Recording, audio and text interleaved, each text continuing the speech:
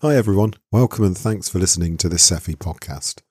Today we're joined by Dr. Sofie Craps and her research into professional identity and engineering roles on one of Europe's largest projects of its kind. The tools she's developed are being used by universities across the world to help students understand how to develop their strengths as innovators, implementers and communicators. Welcome to the European Engineering Educators podcast by SEFI, the European Society for Engineering Education.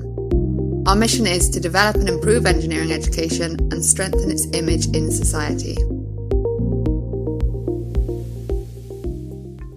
So I think, Neil, one thing I always stress with students, increasingly, is about the sort of diverse types of roles engineers can take, and sort of try and encourage them to explore what their values and motivations and skills are so they can understand, what role they might want to take on. But I do recognise that I find this quite difficult sometimes because I'm not necessarily fully aware of all the roles that are available. I think it changes a lot as engineering is getting more complex and multidisciplinary. But also I think I stress it with them so much because I also sort of experience feeling like I don't quite fit in a role and that sort of sense of dissatisfaction and lack of motivation that comes with that. Yeah. So I do feel it's important. How do you feel about that? Well, I think like you, I've experienced being uncomfortable and unfulfilled in particular roles, and that's part of life. But I do think there are frameworks and tools now that allow people to make better choices. So I'm really excited to learn more. Welcome, Sophie. Thank you so much for joining us today. Hi, Natalie. Hi, Neil. I'm happy to be here. So, Dr. Sofie Craps is a member of the Study Guidance Research Group of the Leuven Engineering and Science Education Centre, KU Leuven. Her background includes student recruitment, study guidance, science communication and careers counselling at the Faculty of Engineering Technology. And her research interests focus on professional identity development, professional competencies and diversity within engineering. So Sophie, you've obviously got experience in a lot of areas, and I'm really curious to learn about your path into engineering education research, but also how your background and previous experiences helped you in that. Okay. Well, in secondary education, I did maths and science, but then maybe as many girls do when they have to go to university or higher education, I left the track and I chose social sciences. But I have always been passionate by math, science, technology. So I worked first in the private sector, but then I came back to university and I started as a study counselor. And there I also gave career counseling to students, and I noticed that a lot of them were a bit lost. They get jobs by the hand. But despite that choice that they had, they didn't really know what job to take or what they wanted to do. So then at some point, a European project passed by, and I noticed that, and I felt that it was a great opportunity to dive into that topic and go deeper. So that is how I ended up in research. So Sofie, you're from Catholic University of Leuven, KU Leuven in Leuven, Belgium. It's one of Europe's oldest universities, founded in 1425. It's also Belgium's largest university with approximately 60,000 students and 12,000 staff. Can you tell us more about engineering at KU Leuven? Yes, indeed. KU Leuven is the oldest and largest university in Belgium. And it is a comprehensive university, so indeed a lot of students and a lot of staff. So the education and research, well, it's in nearly all fields. And I work in the Faculty of Engineering Technology, which has more than 6,000 students spread over 6 campuses in Flanders. And that's the largest one of this science and engineering technology group. But there is close collaboration, and we collaborate in LESAC, the Leuven Engineering and Science Education Center. That is a community of researchers and practitioners contributing to the advancement in education in science, engineering, and technology group. and it was established, I think, in 2009 and has been growing since. And so KU Leuven has a real pedigree in engineering education, and you're here today to talk about your Prefer project on professional roles and identity. So before we talk about this project, can you describe what we mean by professional identity? Professional identity reflects how people define themselves in professional work roles according to attitudes, beliefs, experiences, motivations. Yeah. Actually, there are two broad approaches of identity formation identified in literature. You have theories or identity theories, and they focus on the process of identification and actually the way one categorizes himself as an occupant of a role, like here an engineering role. Yeah. And how to incorporate the meanings, expectations associated with that role. And then you have another stream of theories, the social identity theories, and they emphasize more the process of self-categorization. So how do you see yourself? How do you see how you belong to a certain group of engineer? In my work, I would argue for an integrated view on that identity formation. It's like identifying with engineering and also being identified as an engineer. And that is really a process. It's where students become aware of what they like, what they need, what their goals are, but also about their abilities and interests and how all that correspond with one or more roles they can take on in the labor market. So a sense of belonging and attachment that is actually also really important and instrumental in the development of a strong professional identity. And so it's easy then to pursuing a specific career. So you spoke, Sophie, about this sort of professional identity being a process and a journey and about development of it. But how does one go about that sort of development process? What's involved? In this process, being able to reflect and connect with an engineering role is an important aspect.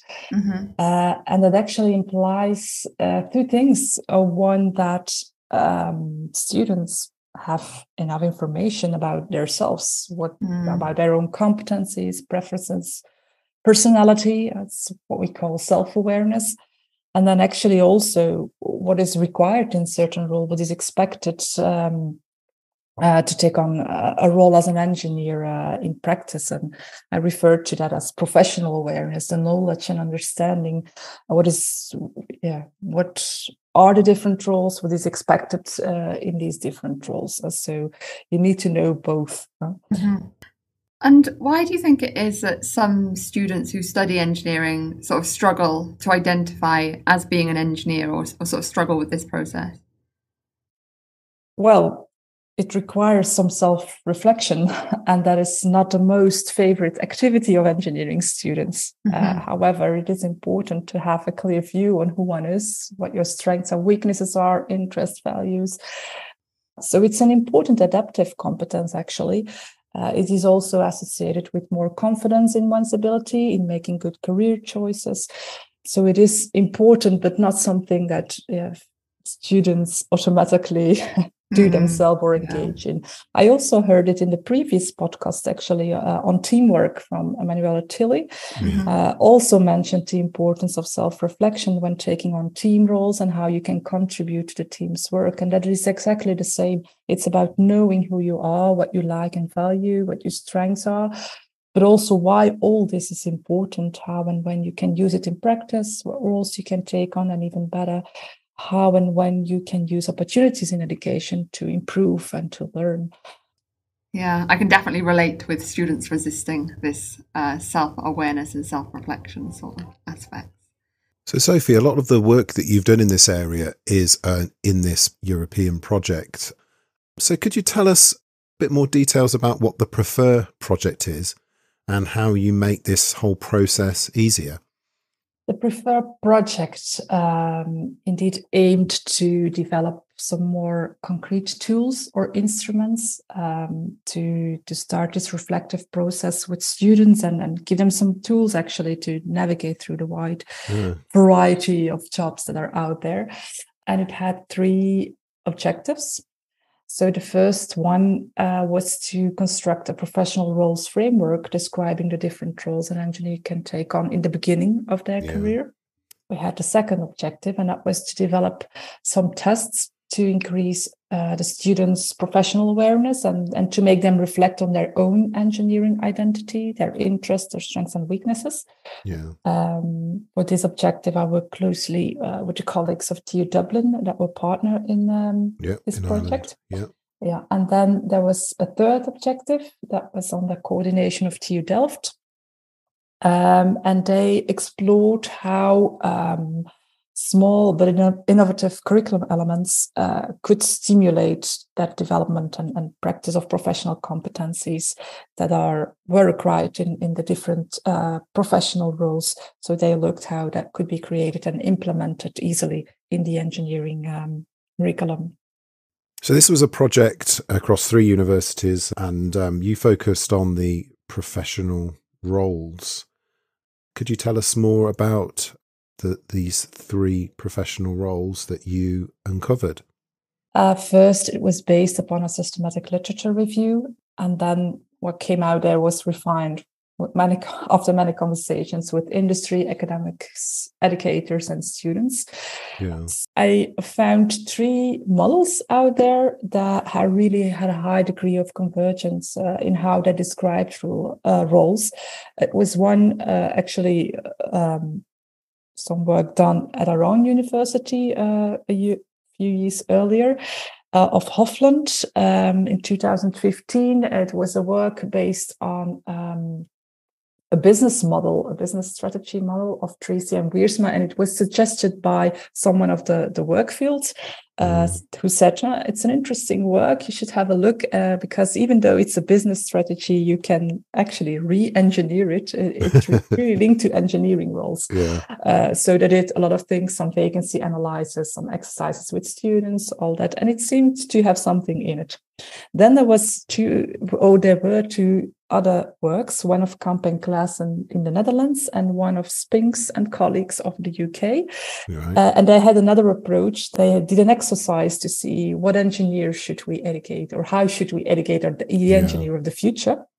So a totally other approach. One did it with academics in some exercise. The others did it with engineers in the field, with a survey and interviews. But remarkably, the roles that came out of it were very similar. So it was one role focusing on innovation, engineers who develop new products, technologies, and so on. Then another role was focused on more optimization, so the smooth design and implementation of operational processes, making things more efficient, more reliable. And then we have a third role focusing actually on tailored solutions of specific clients. So how can we customize technology? How can we offer customized solutions? So these 3 roles came out. So there was multiple independent studies, and they all seem to converge on 3 roles. Yes, indeed. Yeah, indeed. So very similar descriptions. I made a summary of it, took out all these little details that appeared maybe in one research, not in the other. So made good definitions of these 3 roles.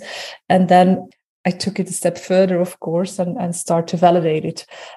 So I validated the model on the one hand with industry. We did some survey with around almost 200 companies filled it in. And then I also organized a focus group with bachelor students and also with master students, did some interviews. Around 70 students participated in that to see how they perceived these 3 roles. And then, of course, we also had some conversations with program directors and educators to also have their opinion. So that's how we validated this threefold role model. So if you go to the Prefer website, you present this model as a Venn diagram, don't you? And the model has these 3 roles: product leadership, radical innovation, customer intimacy, tailored solutions, and operational excellence, process optimization as the 3 roles. And then it's this Venn diagram, and then inside that Venn diagram are multiple descriptions of the kinds of skills that are part of that role, and there's overlap between these roles as well. This came out of this validation process. So how did you find more detail for each of the roles? For that, we worked very closely again with industry. So the first step was identifying what roles can you take on, but of course we wanted to make that more concrete, so that we can work with students on what does an industry expect of these different roles and what differentiate between one role and another. So it was a very intensive exercise. I organized expert panels, and the experts were, of course, engineers in the field, and also some HR people also joined these panels. And we gave them really long lists of competencies with definitions. So a well-defined list of competencies, 64 to be exact. So now in this exercise, we forced them to make a choice and to really focus on the essential part. But then we had an overall score of this group, and that was a really good foundation to start discussing a discussion. So things could move. So that was more like qualitative approach. It was a mixed method approach. So we started quantitatively rating, selecting most important things or competencies, and then they had to come to an agreement. So Sophie, you spoke about giving a list of 64 different professional competencies. I'm wondering if you could sort of tell us a bit more about what you mean by professional competencies, but also how you defined this list. So at the moment that I started to work on this research, I could not actually find one coherent list of competencies. Actually, even not like accreditation bodies provide this in detail. You can find several things. You see that competencies are also defined in several ways, not always very comparable. Sometimes it is. So we were forced actually to choose one that was very clear, something clear and well-defined to work with. Then we came up with Bartram, that have some solid scientific background and is also well known in HR. The benefit of this was that it was a long list of 64 well-defined competencies where we could work with. And later on, I compare it, for example, with the list that was later available of the OECD definition and selection of competencies. And actually, it still holds. So we actually just needed something that was extensive enough, in detail enough, and well-defined so that we could work with in our expert panels so that we all know that we were talking about the same things. Okay, so you made use of this list of competencies available, and then you sort of identified the mix of competencies for these 3 specific roles that you'd already defined. So product leadership, operational excellence, and customer intimacy. So you say in your work that engineering positions offered by companies typically have a combination of 2 or 3 of these roles. Of these roles and sort of role combinations, which do you think are most in demand by industry? The role of operational excellence is actually the most broad one. So a lot of jobs can be aligned to the role of operational excellence. The least are in the product leadership. So the role that focuses on radical innovation and developing new ideas, new product processes.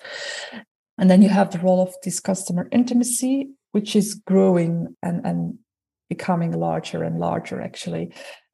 So the least in the innovative role, actually, where if you ask students, especially first-year students, they're most interested in that role. So there's a little bit of a mismatch there.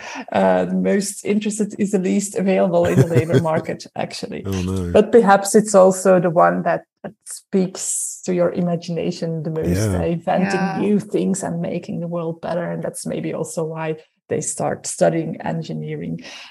So the preference change also over the course of of the engineering program. It's more differentiated when you speak to master students. Yeah. So we have students at the start of their study very interested in innovation.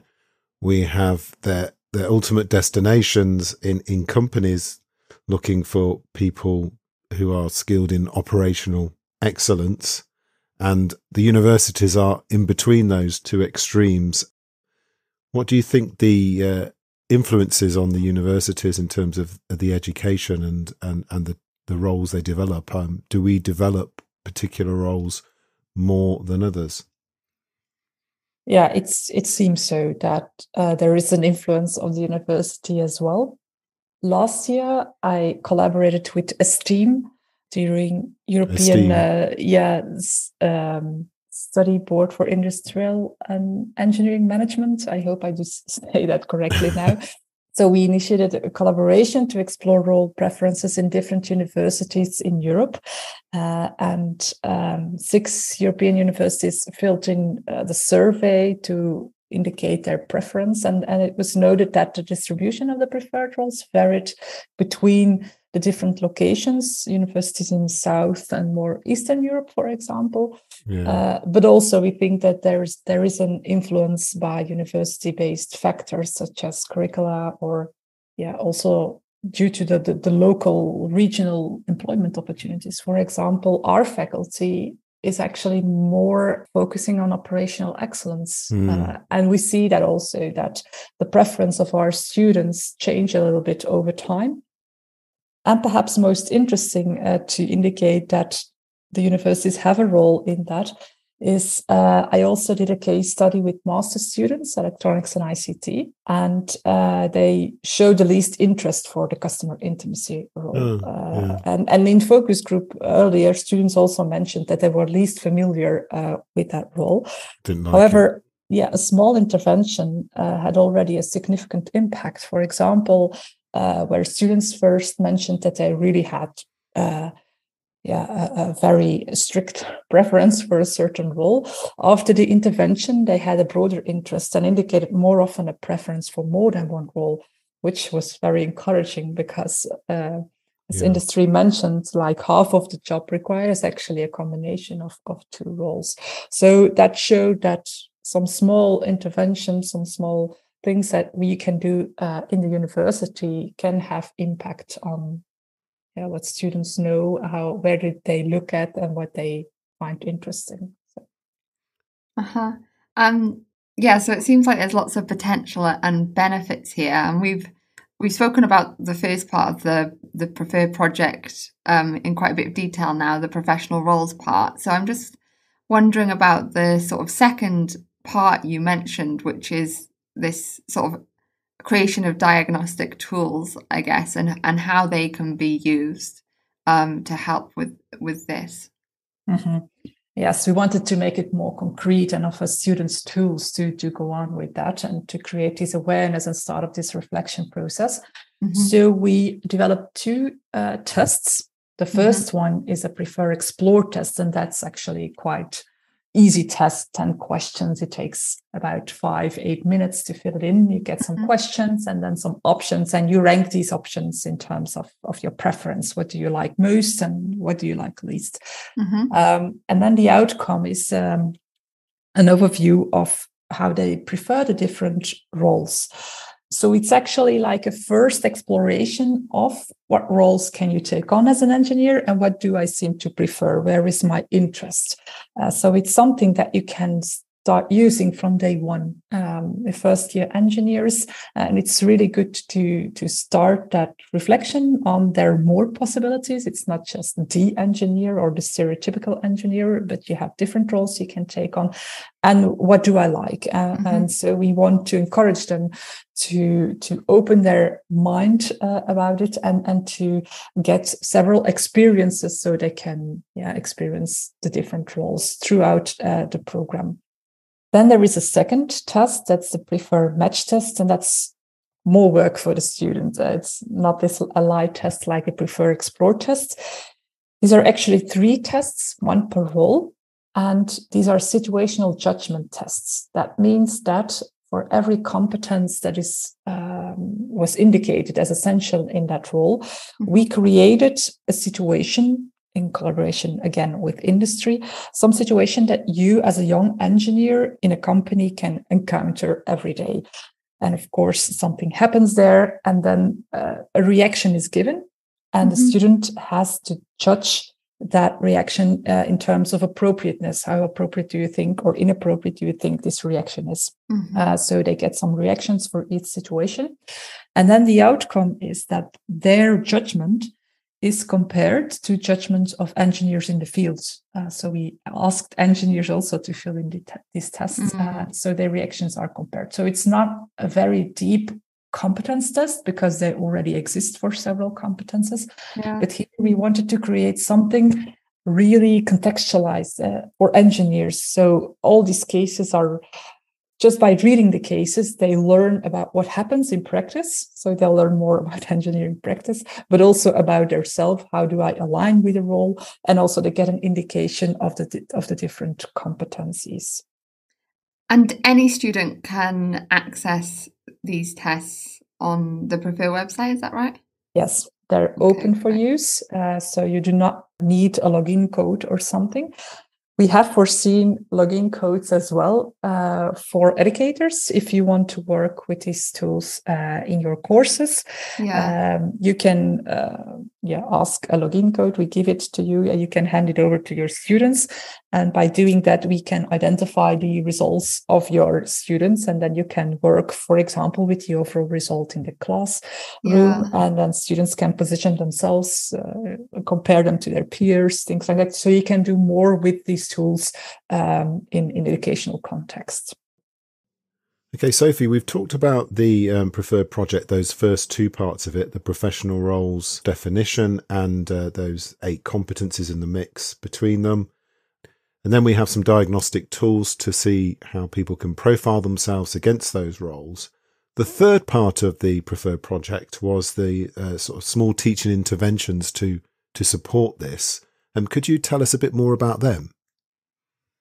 That was work mainly done by the colleagues of TU Delft. Okay. And they developed some small like plug and play modules that you can easily use in your course. For example, they designed a game-based learning activity in order to trigger reflection on the communication skills, orally and written. So they designed a few modules like that, and you can find on the website all the necessary documents to use it. So we can see that the preferred project has big implications for industry and academics in terms of defining and giving people tools to understand engineering roles, perhaps in a way that they've not done so before. The preferred project is now coming to its conclusion. So we're interested to know, what's next? So what's next is that there are already 2 other projects running, one funded by KU Leuven and one is another European project. The one funded by KU Leuven is the urgent project where we focus on underrepresented groups in engineering, so we can improve that as well. Yeah. And we think that there is more in these tools than that can come out and help in that regard. So I've spoken about the Prefer Explore test, this preference test, which was a small test aiming to broaden the view on what you can do as an engineer. Yeah. So now we are redesigning it a little bit so that it can be used in secondary education as a tool to make a study choice, because we see there that there are a lot of girls that are in science and maths, but they do not choose for engineering. So there has been already a lot of research done in that area, but still it's not very clear what are the barriers. Why are they going to medicine a lot of times and not to engineering, for example? And can we help to broaden their image on engineering? And then another part in that project actually focuses on the other end, on more focused on the labor market, because in here we designed this as tools for students and to support our students, but industry is asking whether they can use these tools as well for recruiting the potential candidates, which costs a lot of money. And certainly if they start in their company and then realize after a few months that it's not what they expected it to be, then it costs a lot of money. So they see high potential in the tools in that regard, but also for engineers that want to reorientate and often also are in a quite focused track of thinking. So these tools can start also a new reflection process for them. We're looking to both sides, actually. There's more in these tools than just only use in education. So also focusing on secondary education and on the labor market there. Sofie, thank you so much for joining us today to share your insights on the Prefer project. To finish, what advice would you give to our listeners who are looking to improve engineering identities and sort of help students with career choices in their own contexts? Maybe I can give 4 small advices. Mm-hmm. First of all, do remind that context matters. So contextualize and make explicit what is taught in the engineering program, and why that is important for engineers in practice. Mm-hmm. The Prefer framework with the competency profiles can be of use and to help contextualize why you are learning certain things. Mm-hmm. Second, include reflection on the future role as an engineer. Again, these Prefer tests can help. You can include it in the curriculum, but it can also be, students can be encouraged to take it extracurricular. Also, there's a lot potential in extracurricular activities, as sometimes you have student competitions, guest lectures, all kinds of events. So encourage students to participate and get that they can explore their opportunities and gain some experiences. Mm-hmm. Third, I think it's important to start from day one and also be flexible in your curriculum. Curricula allowing students an opportunity to chart their own course, give them some choice in the program, and do not offer them just fixed programs throughout the whole education, but give them some choice so they force to think about, and they can also make their own trajectory according to their preferences and strengths. Mm-hmm. And then final, sometimes overlooked, I think, is support a lecturer in all that. Lecturers also have a role they play. They are role models for our students, so that is sometimes underused. But also they can use some support in, for example, giving good feedback to students or making the link to their future careers. Mm-hmm. Not every teacher feels very comfortable in doing that. Maybe they lack experiences themselves. Mm-hmm. Again, the material developed in the tests, for example, can help teachers to, for example, get inspired by examples that they can use to give feedback to students and show why things are important or what they can learn or what they can do with that. And in doing all that, I think it's also important to acknowledge the limitation of our education. We cannot do everything. Mm-hmm. And there are, for example, a lot of competences in the framework. Maybe it's some are easily trained in education, but others are less easily trained. So how do you learn to develop some vision, some long-term thinking, for example, if your project ends like within 8 weeks, for example. So some are more difficult to train in our education, but that's okay. But acknowledge that. And it doesn't mean that we have to hide it or never mention it. And you can certainly mention that these things are important as well, but that there will be some training that continues once in the labor field as well. So recognize what you can do in education and also acknowledge your limitations in that process. Great. So Sofie, thank you so much for joining us today. We really appreciate it. And you've given us loads to think about, definitely. Thanks, Sofie. Oh, it was a pleasure. So I think previously, before we recorded this episode, I'd thought of Sofie's work as helping us to help students decide what type of engineer they want to be. But I think after we spoke to her, I can really see it as a more holistic approach to think about how we might bring more people into engineering and, see how they might fit as an engineer and all the sort of diverse roles that engineers can do. All the way through, I guess, then the degree program and out into the workplace to really help graduates understand what role they're best suited to. What did you think, Neil? Well, I was familiar with Sofie's work before we recorded. And what I did was, a while ago, surveyed people in my institution. I surveyed all the students about these 3 roles and what they thought about the mixture, and I got 600 responses, which is amazing. And it was interesting because remember those 3 roles. I found that half the students had operational excellence as their top choice. Right. About a third were the creative product leaders, and the customer intimacy was, as Sofie said, much lower, only 15%. So this mix seems to, it'd be interesting for people listening if they try something similar in their universities, whether they get similar kind of results. And that made me think about, well, what do we want to do? Do we want to shift that needle? Or do we accept it, and how does that impact on our teaching and how we present things? That was my takeaway, was to think about how we can manage that mix. Yeah, really interesting. So thank you for joining us again to listen to this episode. Just a reminder that you can get in contact with us if you've got any feedback on the podcast, or if there's any particular topics that you would like or be interested in us featuring on one of the episodes. Also a reminder that you can access the show notes, which have got all the key resources and sort of links to some of Sofie's work and the various quizzes that she referred to in the episode.